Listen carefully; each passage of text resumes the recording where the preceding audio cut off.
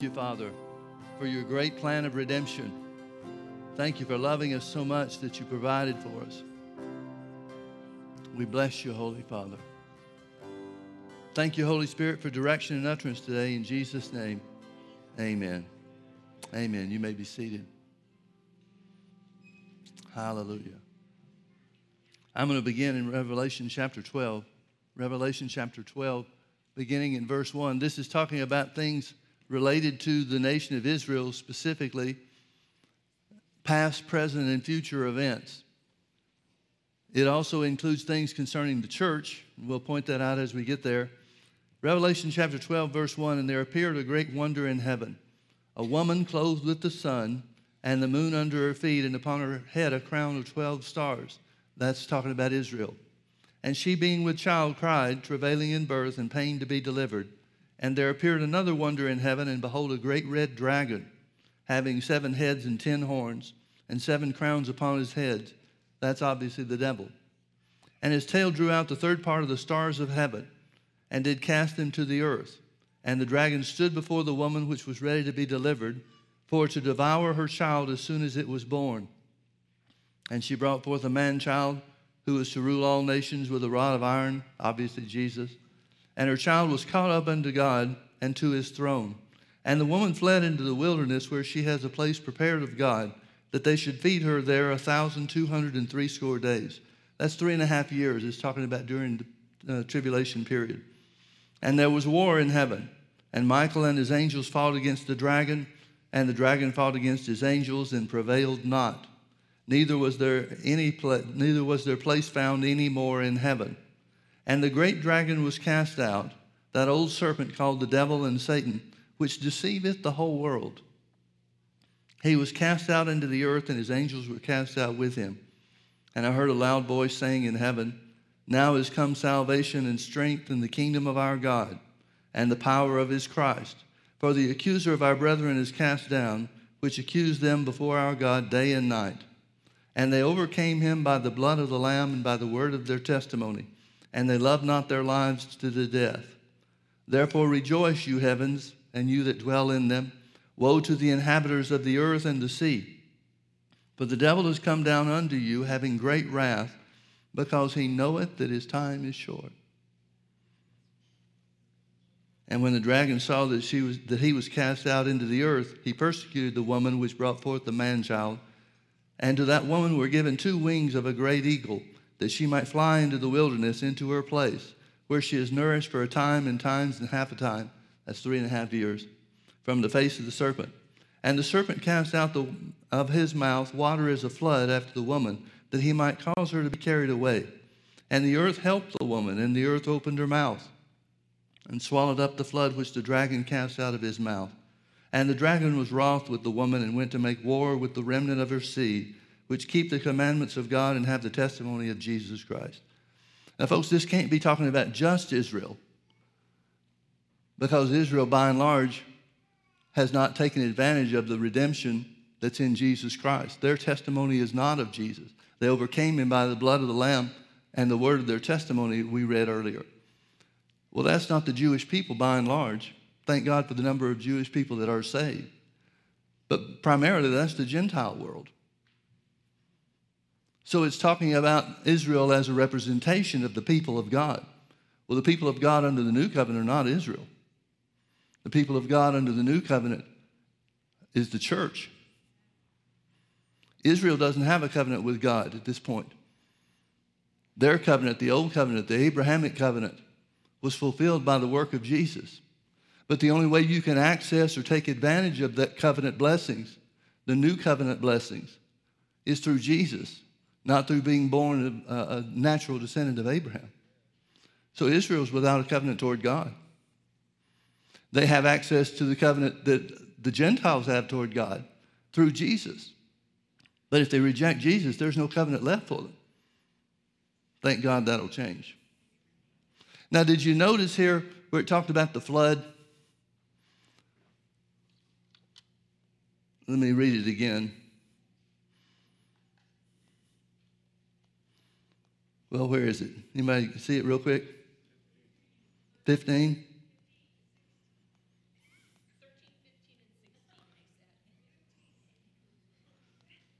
15. And the serpent cast out of his mouth water as a flood after the woman, that he might cause her to be carried away of the flood. Then it says the earth opened its mouth and swallowed up that flood. Keep that flood in mind. There's something I want to come back to without having to turn back to this portion of Scripture. I want you to look with me to Revelation chapter 4 now. If you know anything about the book of Revelation, the first 3 chapters is John primarily recording things for the churches in Asia, the 7 churches in Asia, that Jesus told him to write to them and to share with them. But the prophecy, the future prophecy, really begins in chapter 4. Verse 1, after this I looked, and behold, a door was opened in heaven. And the first voice which I heard was as it were a trumpet talking with me, which said, come up hither, and I will show these things which must be hereafter. We know that the end of time is upon us. The way things are happening and the way things are accelerating. Just a year ago, who would have imagined the things that we're seeing now? Who would imagine that the greatest, strongest, best country in the world would destroy their own economy over a virus that's not even as severe as ones that we've had before? Who could have predicted that? Well, anybody that did predict it certainly did it by the revelation of God. I want you to notice that John's revelation begins with a rapture. The voice that spoke to him said, come up hither. Come up hither. There's a lot of argument and discussion, theological discussions about when the rapture is, whether the rapture is real, when the rapture will take place. You've got pre-tribulation rapture believers. You've got mid-tribulation rapture believers. You've got post-tribulation believers, rapture believers. Who's right? They all are. Rapture is a concept that's mentioned 7 times in the Bible. The first one we experience or see anything about is Enoch. Enoch walked with God and was not, for God took him. Enoch was caught up into heaven in bodily form. There's some speculation about whether Moses was raptured. Now, you may be thinking that the Bible says that Moses died and God buried him in the mountain. But in the book of Jude, it talks about Michael, the archangel, resisting the devil who disputed about the body of Moses.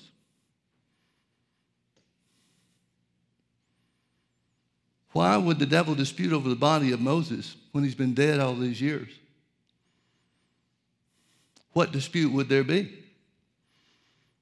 It'd be real easy for Michael, the archangel, or anybody that deals with the devil on that point to say he's buried in the mountain, just like the Bible says. But you remember at the Mountain of Transfiguration, it was Moses and Elijah that appeared unto Jesus. Elijah is the next one that the Bible talks about. You remember the chariots of fire came down from heaven and took him up. Well, what is that if it's not rapture? Jesus was raptured. Acts chapter 1 tells us that Jesus was giving his disciples the last minute instructions. And then a cloud appeared from the sky, and Jesus rode the cloud back into heaven. That's rapture. So John's revelation of future events, not the beginning of the book, but the beginning of the revelation of future events, starts with the instruction to come up hither or come up into heaven. I heard a voice, as it were of a trumpet talking with me, which said, come up hither, and I will show these things which must be hereafter. And immediately I was in the Spirit, and behold, a throne was set in heaven, and one sat on the throne. That sounds like the twinkling of an eye. Instantly he was caught up into heaven. And he saw God on the throne. And he that sat was to look upon like a jasper and a sardine stone. And there was a rainbow round about the throne in sight like unto an emerald. And round about the throne were 24 seats. And upon the seats I saw 24 elders, sitting, clothed in white raiment, and they had on their heads crowns of gold. Now, who are these 24 that are seated in thrones in the throne room of God? Well, the Bible talks about the 12 tribes of Israel. Moses sent one person from each of the 12 tribes to spy out the promised land, you remember, in Numbers chapter 13. So if these are elders, that's a church term. They're leaders. They're representative of others. Well, if God had 12 people of the Old Testament representing the nations of Israel, the tribes of Israel, then these other 12 must be representations of the church in the New Covenant or in the New Testament. Mine is the third on the right. Look me up. If you get there, that assumes you're going to make it. But notice that the 24 would represent the church's, the representation or the representatives of the church in its entirety. John sees the church before the throne of heaven. What's mind-boggling to me is John saw himself. He has to be one of the representatives of the church. Of course, he couldn't say anything about that because everybody knows that that would break the time-space continuum.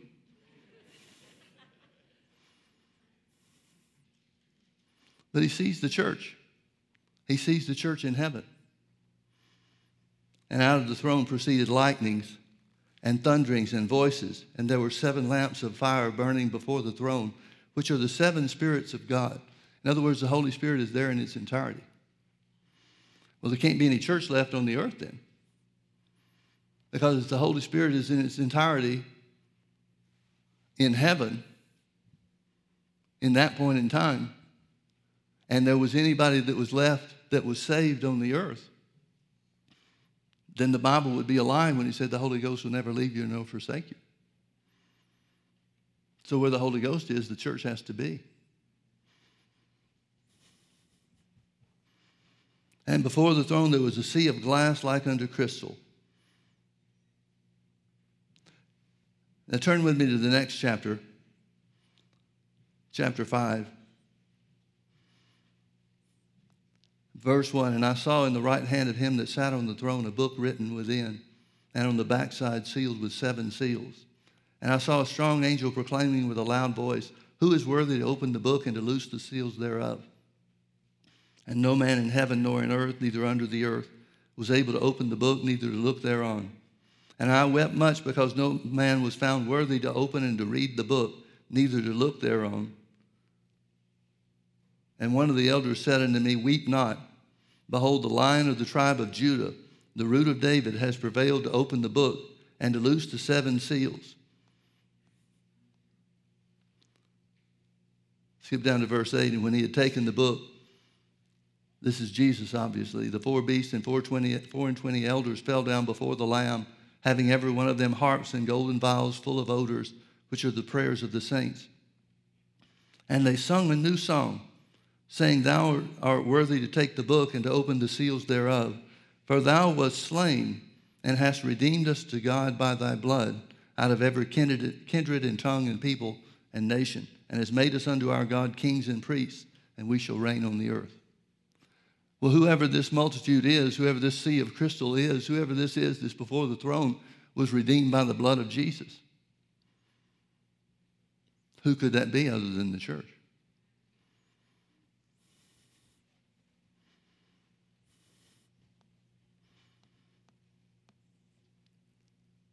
Chapter 6.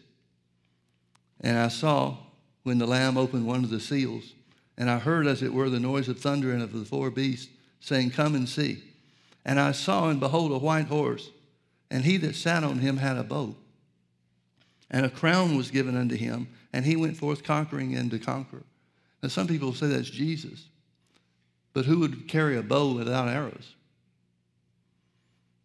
The implication here, or the specific truth that it's identifying, is talking about the Antichrist. He looks like the rider of the white horse. He goes forth to conquering and to conquer. Jesus has already done that. It's talking about the Antichrist. Now, you remember in 1 Thessalonians chapter 4, and we may go and read that in a little bit, but it talks about the Antichrist is unable to be revealed. The spirit of the Antichrist, the work of the Antichrist is already going on. But the man cannot be revealed because there's something holding him back. Well, what is it that's holding him back? The church. As divided as the church is around the world, as powerless as the church appears to be around the world, the power of the Holy Spirit that's in us is sufficient to stop Satan from bringing forth his champion.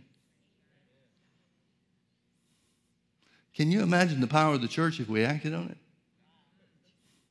See, most of the church world that makes up this hindering force, this withholding force, what percentage of the body of Christ do you know that's praying according to their authority or using their authority on the earth? I hate to venture a guess. The number might be so low it would be depressing.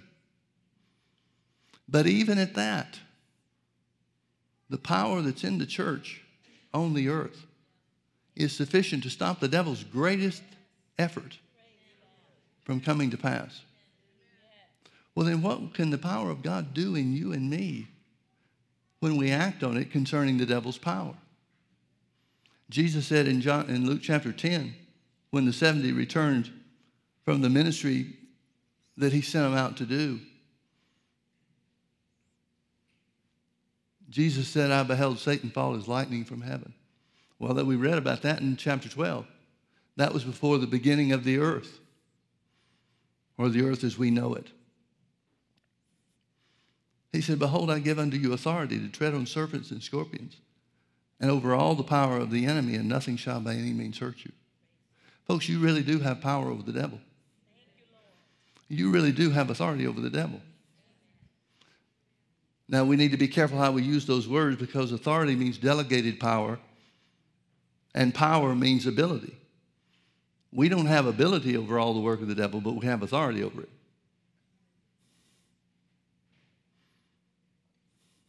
When Jesus was raised from the dead, he said, all power is given unto me in heaven and in earth. Well, that doesn't mean the devil doesn't have power.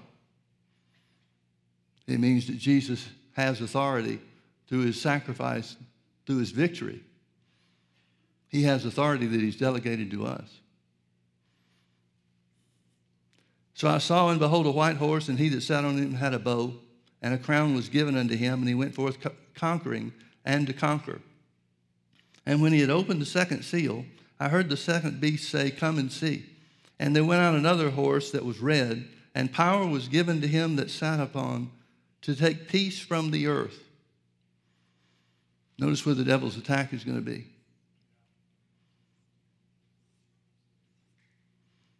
Now, Isaiah 26, verse 3 says, thou wilt keep him in perfect peace, whose mind is stayed on thee, because he trusts in thee. But the church has been removed from the earth. And so here's this individual riding on the red horse. And power was given to him that sat thereon to take peace from the earth, and that they should kill one another, and there was given unto him a great sword.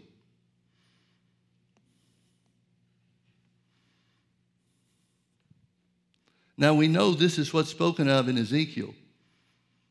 Ezekiel 38 and 39.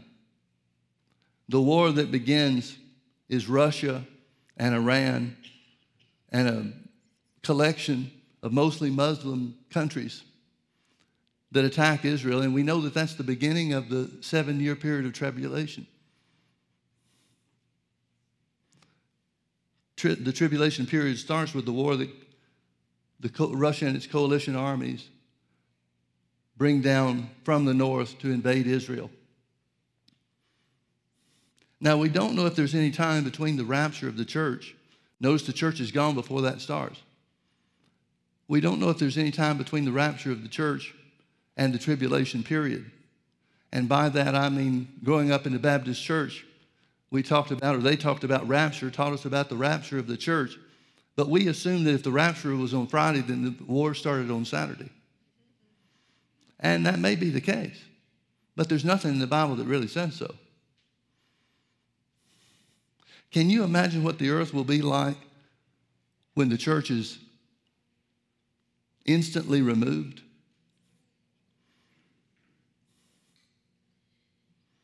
How is the news media going to cover that? They will still be here, you know.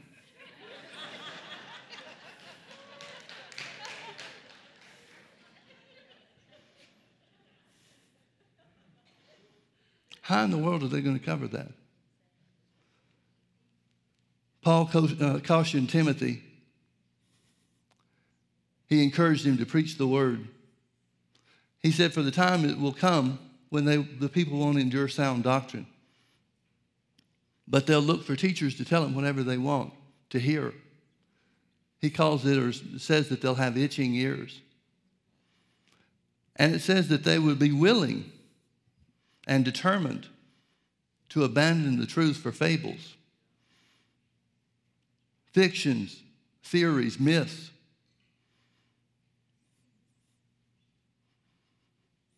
You've got half of the country thinking stupid things now that aren't true. And with the ability to check out and find out what's true, almost half the country chooses to believe the lie.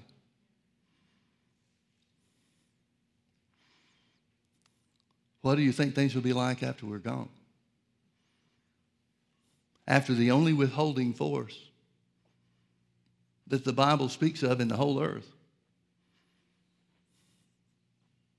What would things be like 5 years? Let's say that there's 5 years between the rapture and the tribulation. What would the earth look like at the end of those 5 years? We see things going around, taking place around us that most of us would never have considered to be the case. You've got cities that are planning to defund and dismantle their police departments. So far, the only ones, the major ones that I see supporting that are the ones that are rioting and doing violence. Well, if they're getting away with it now with the police departments in force now, what are things going to be like then? Without police force or police officers, there would be nothing to stop the lawlessness of the age. Now, folks, in Revelation chapter 12, I read that again this morning, just like I did last Sunday morning, because I want you to see something. Everything is about the devil waging war against God. And the only way he can wage war against God is by attacking his church, his people. If the lawlessness takes place that many are pushing for,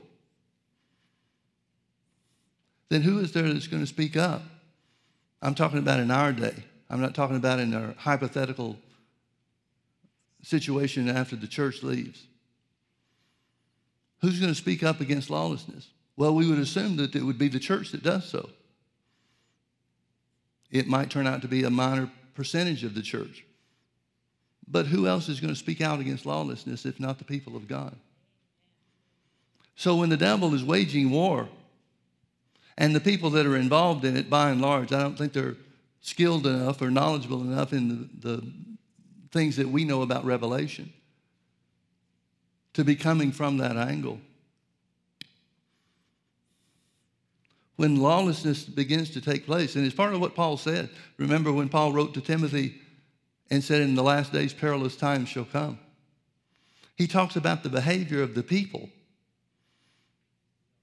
the violence of the people, the fierceness of the people, the lawlessness of the people. So the people that are pushing this defund the police and all the other nonsense, pulling down statues, that'll really do good, won't it? The ones that are pushing all this stuff by and large, are trying to affect the political landscape of the country. Many people don't even know they're fighting against the church. But if they succeed in everything that they're attempting, I'm talking about the left, I'm talking about the Antifa and others that support them. If they accomplish everything that they're after, it'll wind up setting the church in the center of the bullseye.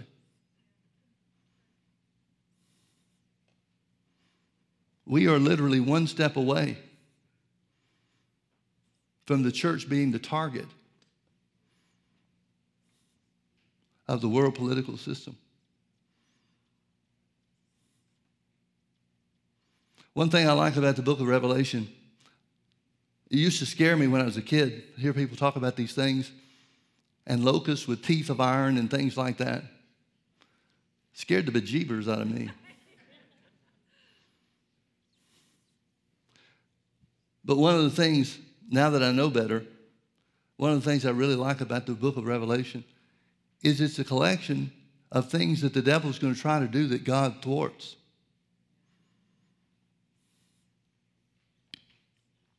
It really is the revelation of Jesus, not the revelation of terrors.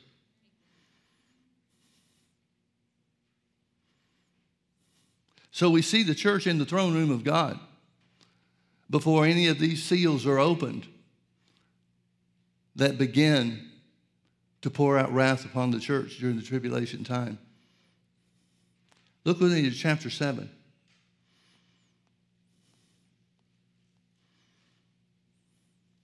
I'm going to start reading in verse 1 just because I like it.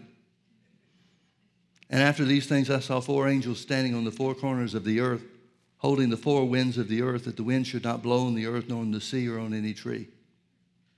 And I saw another angel ascending from the east, having the seal of the living God. And he cried with a loud voice to the four angels, to whom it was given to hurt the earth and the sea, saying, Hurt not the earth, neither the sea nor the trees, till we have sealed the servants of God in their foreheads. And I heard the number of them which were sealed, and there were sealed 144,000 of all the tribes of the children of Israel. Then it names the tribes and talks about 12,000 from each one. Skip down with me to verse 9.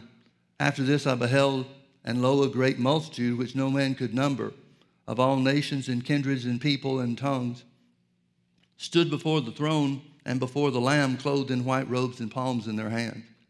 Now, folks, this is the mid-tribulation rapture of the Jews that have been saved or entered into salvation through the ministry of the 144,000. The 144,000 are Jewish evangelists that are raised up by God in one of the first several days of the tribulation period, when Russia and its coalition army comes down to invade Israel from the north through Syria. The Bible goes into detail to tell us how God destroyed those invading armies in one 24-hour period. It also tells us about the destruction. Ezekiel tells us about the destruction that takes place in these countries that are removed from the battle in Israel itself. But because they support, the countries support this coalition army of Russia and Iran and mostly, predominantly Muslim nations, it says only a sixth part is left alive in those countries. Folks, in one 24-hour period, God basically wipes Islam from the earth.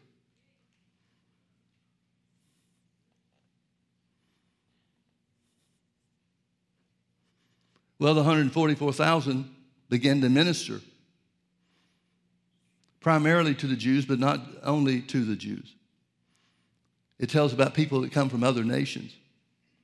You know, I wonder if there are going to be people that have heard the salvation message and rejected it for whatever reason, whatever fleshly reason, and that would be the only reason there would be, to reject Jesus. But for whatever fleshly reason they resist or refuse to accept Jesus. Maybe they have loved ones. Maybe it's an unsaved husband who sees his wife and maybe other of his family disappear. And he's going to know that this is what the Bible was purported to say. There could be a huge number of people that are saved right out of the gate, but will have to endure the first 3.5 years of the tribulation period until the second load comes along.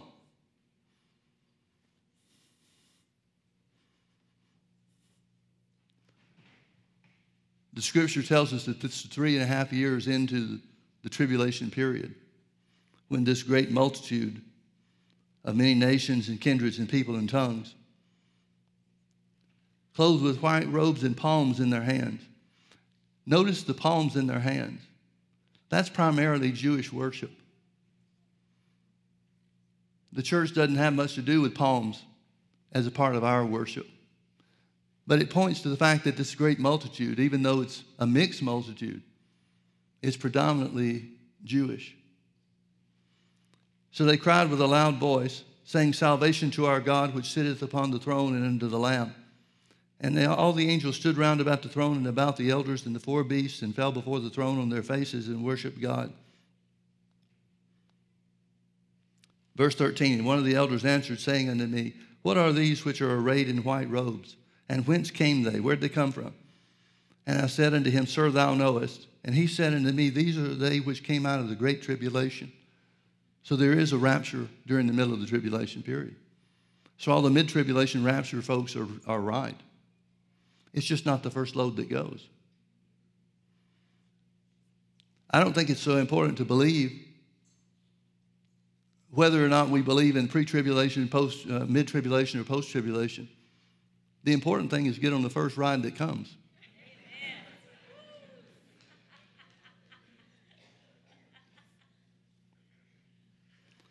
And he said unto me, "These are they which came out of great tribulation and have washed their robes and made them white in the blood of the Lamb." They've washed their robes. The implication is they had robes. The robes of righteousness that the Bible talks about belong to us. They had those robes offered to them. But through their rejection of Jesus, those robes became soiled. But through experiencing the first 3.5 years of the tribulation period, somewhere in that first 3.5 years, they accept Jesus. And the Jewish believers are identified as having robes that were washed. Well, folks, a robe of righteousness can't be soiled. But of course, they had the promise under the old covenant and rejected Jesus. But once they accepted him, then those old covenant robes are made new and their righteousness is made of God. Now look with me to 1 Thessalonians, or 2 Thessalonians chapter 2. "Now we beseech you, brethren, by the coming of our Lord Jesus and by our gathering together unto him, that you be not soon shaken in mind or be troubled, neither by spirit nor by word, nor by letter as from us, as that the day of Christ is at hand." Paul is saying that some people have been told that the day of Christ has already come and gone and they missed out. But Paul refutes that and says, "Let no man deceive you by any means." Well, then that tells us that that's one of the ways of deception that the devil is trying to use. If the devil travels only one road, and that's through deception, then one of the things he's going to try to deceive some of the church about is that they missed the plan of God for their lives and that it's too late for them. "Let no man deceive you by any means, for that day shall not come except there come a falling away first, and that man of sin be revealed, the son of perdition." He's talking about the Antichrist, "who opposes and exalts himself above all that is called God or that is worshipped, so that he as God sitteth in the temple of God, showing himself that he is God. Remember ye not that when I was with you, I told you these things?" We know that the first 3.5 years of the tribulation period, the devil tries to put himself off as a man of peace.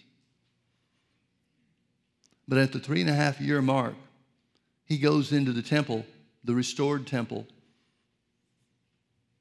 which Israel is just standing on ready to rebuild. They've already got the materials. They've already got everything that they'll need. They're just waiting for the political climate to change so that they can reconstruct the temple. Now, whether that comes about as a result of God defeating the enemy armies that come against Israel in that one-day period, first day of the tribulation, or if it happens some other time prior to that, we don't know. But it certainly would fit, at least in some ways, that in that first 24-hour period of the 7 years of tribulation, when Islam is basically wiped off the face of the earth, with the exception of the work of Islam in the Far East, Indonesia, Philippines, and some of the African nations. If there's no opposition, there's nothing to keep Israel from rebuilding the temple. That's the only thing that keeps it from happening now, is the threat of war between Islam and Israel. So at the 3.5-year mark, the Antichrist walks into the temple and finally says, okay, all gloves are off, I'm God.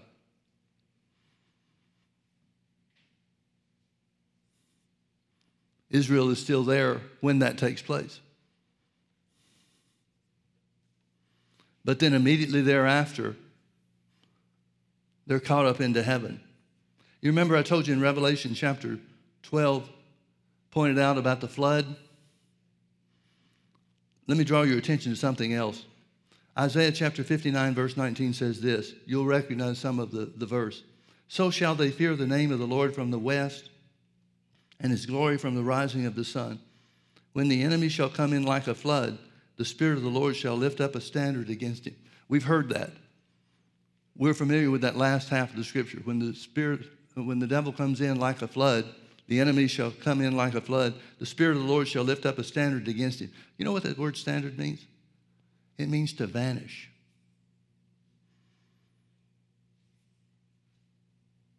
It means to vanish. He's talking about the great multitude.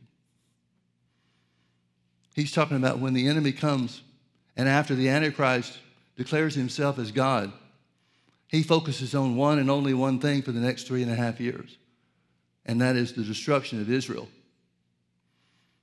But those Israelites who have become Christians and accepted Jesus as their Lord and Savior during that first 3.5 years of the tribulation are snatched up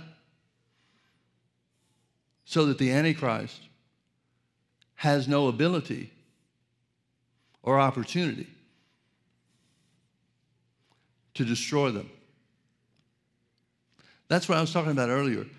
Time after time after time, the devil's champion, the Antichrist, makes threats about what he's going to do, and none of them come to pass. The Antichrist identifies himself as the God of all things. And then one climate crisis after another begins to take place to show that even though he claims himself to be God, he can't control the weather. And the earth that he claims to have control over resists him at every hand. After the mid-tribulation rapture of the great multitude, the Bible talks about the two witnesses that established themselves in Jerusalem. And boy, are they a thorn in the side of the Antichrist. They're given power to affect things in the earth and to control the climate in many ways. They breathe fire out of their mouths and destroy their enemies. So the Antichrist goes to take them under arrest or capture them. And they speak words out of their mouth and their enemies are consumed. You'd think the God of all things would have known about that. Finally, The two witnesses die, and he puts them on TV as a worldwide spectacle. But after 3 days, they're raised again from the dead, and then they're raptured. Folks, God's got something about snatching his people off the earth. He's really into it.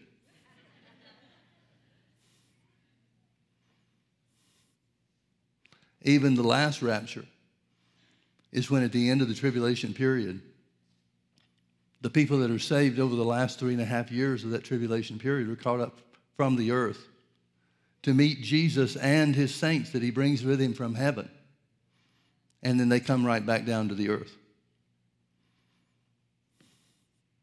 So you've got a pre-tribulation rapture of the church. You've got a mid-tribulation rapture of the mixed multitude. And you've got a post-tribulation rapture. And the Bible doesn't identify the nationalities of them. But again, I would imagine it to be predominantly Jewish.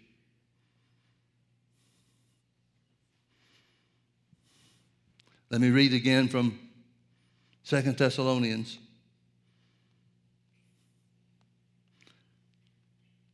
Let no man deceive you by any means, verse 3. For that day shall not come except there come a falling away first, and that man of sin be revealed, the son of perdition, who opposes and exalts himself above all that is called God or that is worshipped, so that he as God sitteth in the temple of God, showing himself that he is God. Remember you not that when I was with you, I told you these things? And now you know what withholds, that he might be revealed in his time. For the mystery of iniquity does already work. Only he who now letteth will let until he be taken out of the way. And then shall that wicked be revealed, whom the Lord shall consume with the spirit of his mouth, and shall destroy with the brightness of his coming. It doesn't even tell us that he has to do anything about the devil, folks. The devil is destroyed by the brightness of his coming. The devil is destroyed as far as his place and authority on the earth is concerned by the glory of Jesus. Paul wrote some interesting things about the glory of God. He reminds us of when Moses was in the mountain for 40 days, which afterwards he brings down the 10 Commandments. And the Bible tells us about the awesomeness of the power of God that was seen. The children of Israel had been commanded to stay at the foot of the mountain and stay some distance from the mountain itself. Because on top of the mountain there's darkness and lightnings and thunders. Thunders and shakings like they've never witnessed before. And they looked up into the top of the mountain and said nobody could survive that. That's when they talked Aaron into making them a golden calf so that they could worship. Now, folks, think about how stupid this is. You can look on the top of the mountain and see thunders and lightnings and blackness of smoke as a display of God's power. They know why Moses is up there. And so they say nobody could survive the obvious power of God on top of that mountain. So let's make a calf. Do you see the absolute absurdity of that? Well, I wonder what men will do in the last days. We'd like to think that if signs and wonders and miracles began to operate in the church, or the church began to operate in them, that would bring everybody into the family of God. But folks, people that need to see a sign don't change when they see it. Thank God that's not us. Thank God that's not us. So back to my original thought.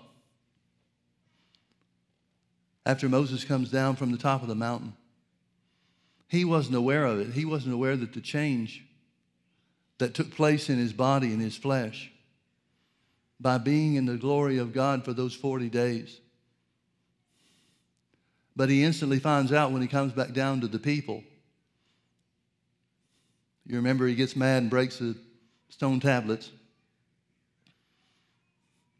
But the people look on him and his face is shining with the glory of God. Now, folks, Moses isn't saved. He didn't have this glory of God on the inside of him like we do. He was unsaved. But even his flesh was affected by the power of God's glory. So much so that they asked him to put a bag on his head. They called it a veil on his face, but what else could it be? Folks, we've got biblical evidence that these masks are demonic.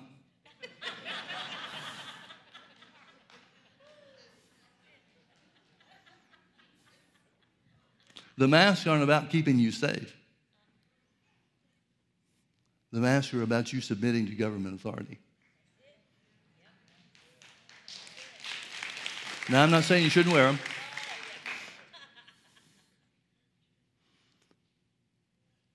But that's what it's all about. Everything is about a war between God and his people by the devil. Everything.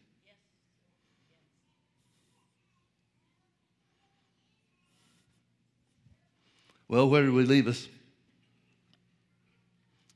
Verse 8, and then shall that wicked be revealed, whom the Lord shall consume with the spirit of his mouth, and shall destroy with the brightness of his coming, even him whose coming is after the working of Satan with all power and signs and lying wonders, and with all deceivableness of unrighteousness in them that perish, because they receive not the love of the truth that they might be saved. And for this cause God shall send them strong delusion, that they should believe a lie, that they all might be damned who believe not the truth, but had pleasure in unrighteousness. There comes a point where God says, okay, you've made your choice. God told the prophet in the Old Testament to leave Ephraim alone. He was praying he was trying to stand in the gap for all of the children of Israel. And Ephraim was one of the 12 tribes of Israel. And God finally told him, leave Ephraim alone. He's joined himself to his idols. There comes a point of commitment to unrighteousness where God says, okay, your choice. Then he leaves him alone. It's not that he withholds salvation from them, but that he sees their commitment to be such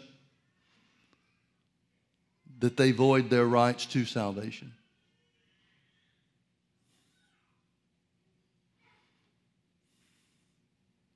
Folks, Jesus is coming soon.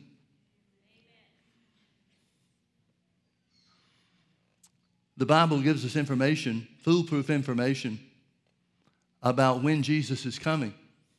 Not the day or the hour. But for example, he said in one place, Jesus told his disciples in one place, to behold the fig tree and the other trees. Well, the fig tree always represents Israel. He said, when you see the fig tree begin to bloom, you'll know that's the generation where Jesus will return. Well, he's talking about Israel becoming a nation again, and that took place in 1948. Then he said a little bit further about Jerusalem, which is certainly a big part of Israel. Well, in 1967, there was a 6-day war which restored Jerusalem to Israel as a part of the nation. And Jesus said, the generation that sees sees Jerusalem come back into the fold, the territory of Israel, is the generation that Jesus will return. So you got two dates, two periods of time, 1948 and 1967, that are both claimed to be the generation that will see Jesus come back to the earth for the church. Well, the only question is, how long is a generation? I think people identify a generation, most people identify a generation as being 40 years. But there's nowhere in the Bible that it says that. I guess, Beth and I were talking about this the other day, not sure where people get the idea, but I imagine that it's because of the 40 years that were spent in the wilderness. That was the generation that had to die out because they rejected God in Numbers 13. So everybody from age 20 and up died in the wilderness. Well, there were people that were age 20. The youngest would have been at age 20. They wandered in the wilderness for 40 years, so that would have made them to die at 60 or younger. And remember, Moses lamented that people were dying before their time when they were in the wilderness. He was lamenting the fact that people would only live to be 70 or 80 years if they were particularly strong. So we have no scriptural basis to identify that a generation is 40 years.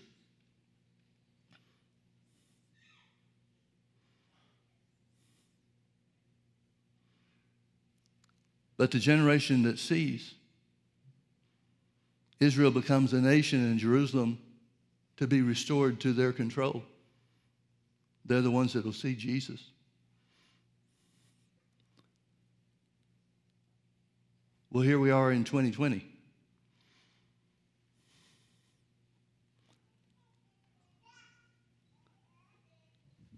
That's 72 years from 1948 when Israel was restored as a nation.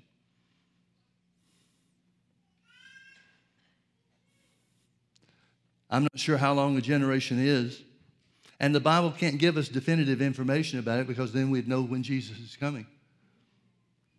And that's a secret that's kept secure in heaven. Jesus said he didn't even know. Now, the reason that Jesus doesn't even know is because Jesus would show us everything that he knew. He made that promise to us. So the day and the hour is hidden even from the Lord. But folks, it has to be soon. It has to be soon.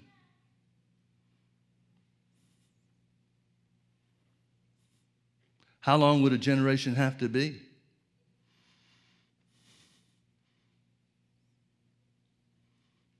Well, as I said, it's 72 years up to this point from when Israel was made a nation or became a nation in 1948. Add another 19 years to that, and you get into numbers that are beyond man's lifespan. Jesus is coming soon. Jesus is coming soon. Well, who's he coming for? The Bible says he's coming for a glorious church. I think the glory of the Lord, well, let me say it this way. I think the condition of the church has to be different than the norm, that what we have come to expect, in two ways. One is that the glory of the Lord has to be restored. Signs and wonders and miracles and great power. That's going to be the condition of the church when Jesus returns. But then second, and the second one may even be more important than the first. Secondly, the church is going to have to start operating in some wisdom, operating in the wisdom of God to a degree where we see through the things that are taking place around us and recognize the importance of what's going on.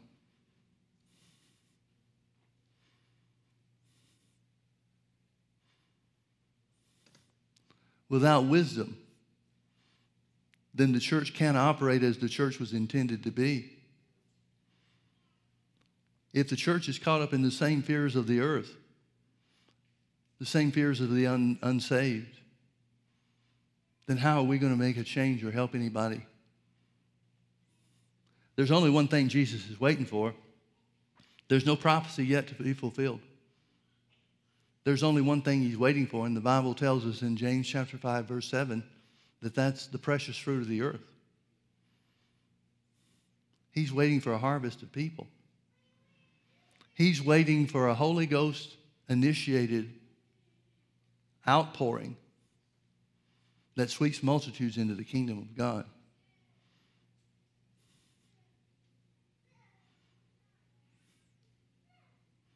Turn with me to Ephesians chapter 1. We'll close with this.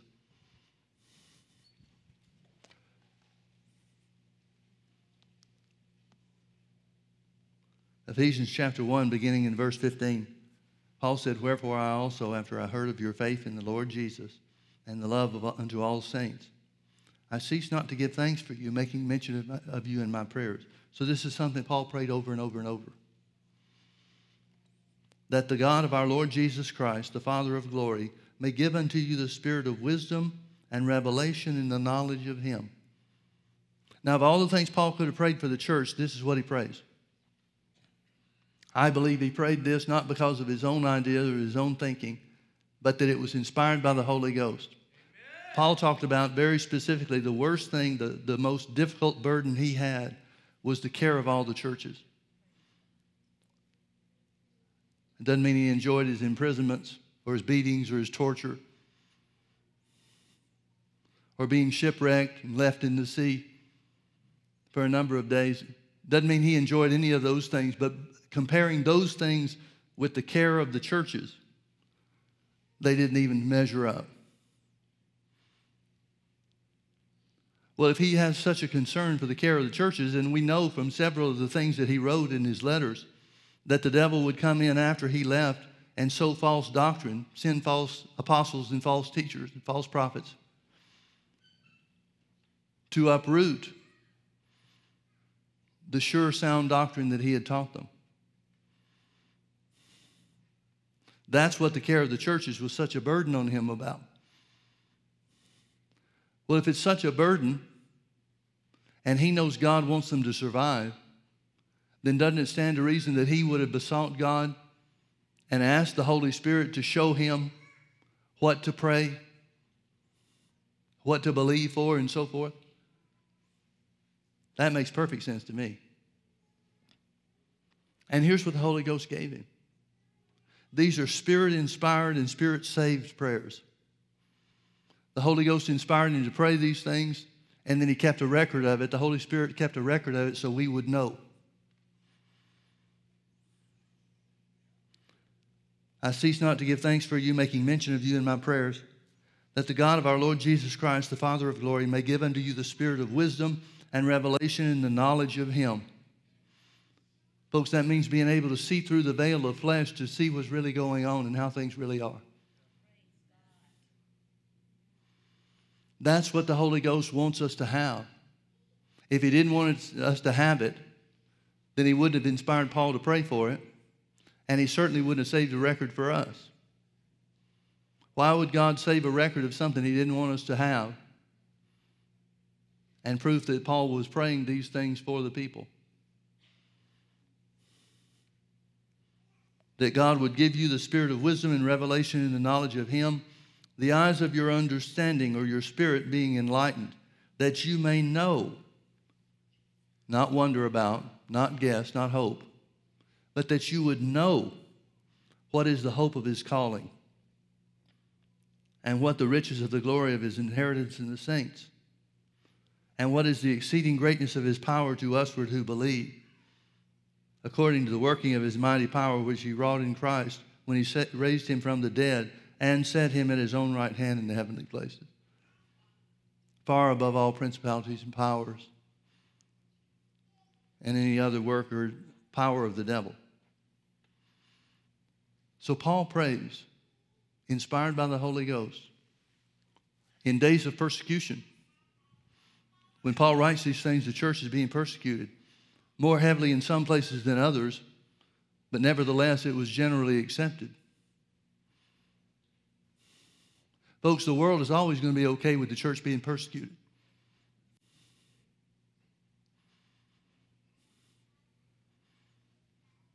We don't know it because we're not told about it. But without a doubt, the church is the most persecuted segment of the population, even now, around the world. We don't see too much of it in America, or we haven't yet, but we will. Now, what should we say to these things? If we know that persecution is coming, should we be afraid of it?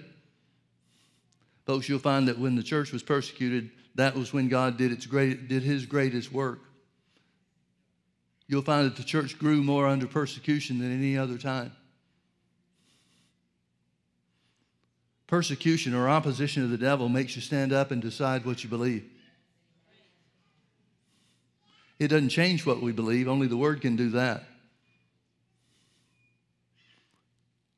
But it makes us decide one way or the other what we are believing.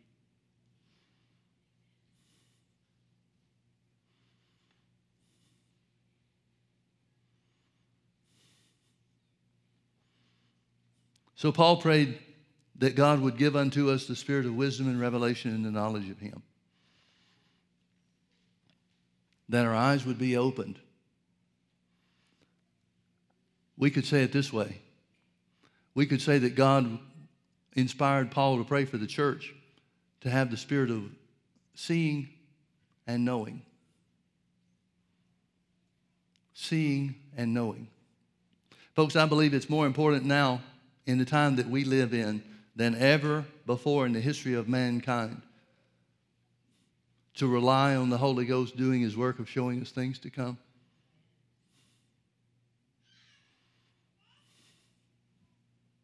I recommend that you begin confessing that. It's what Jesus said the Holy Ghost would do. Well, if Jesus said it's what the Holy Ghost would do, why didn't He just do it?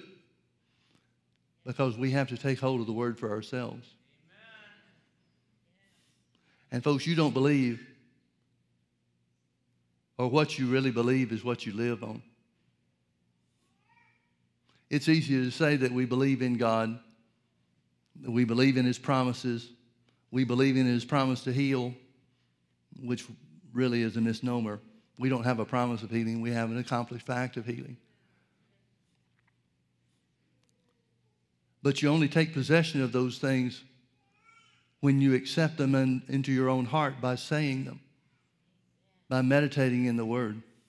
You remember what God told Joshua, Joshua chapter 1, verse 8. This book of the law, or this word of God shall not depart out of your mouth.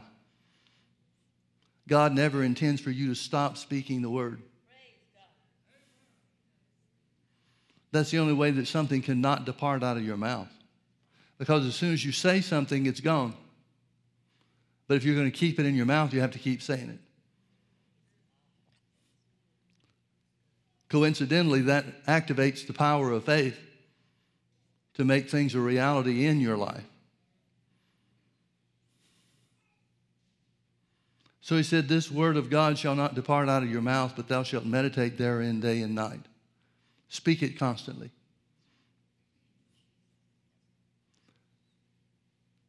The purpose for doing that is so that thou mayest do according to all that's written therein.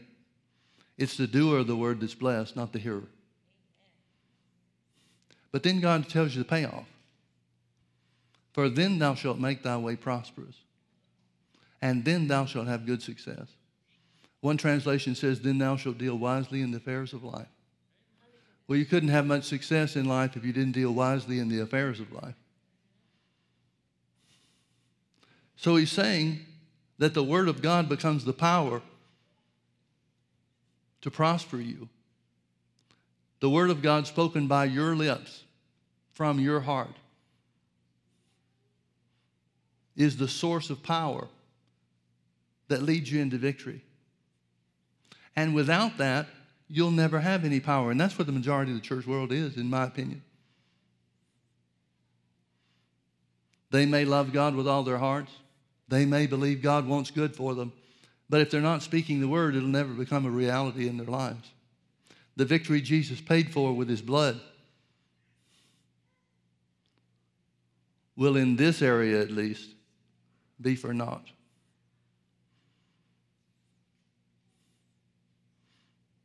These are exciting times.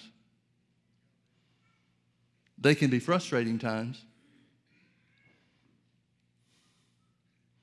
But that's why it's so important for us to watch the right things. Keep our eyes on the things of God. Incline our ear to his sayings. Let them not depart from before our eyes, and to keep them in the midst of our heart. For God's word is life unto those that find them, and health to all their flesh. Thank God for the work of the Holy Ghost and the power of the word. Hallelujah. Well, we want to have communion this morning before we go.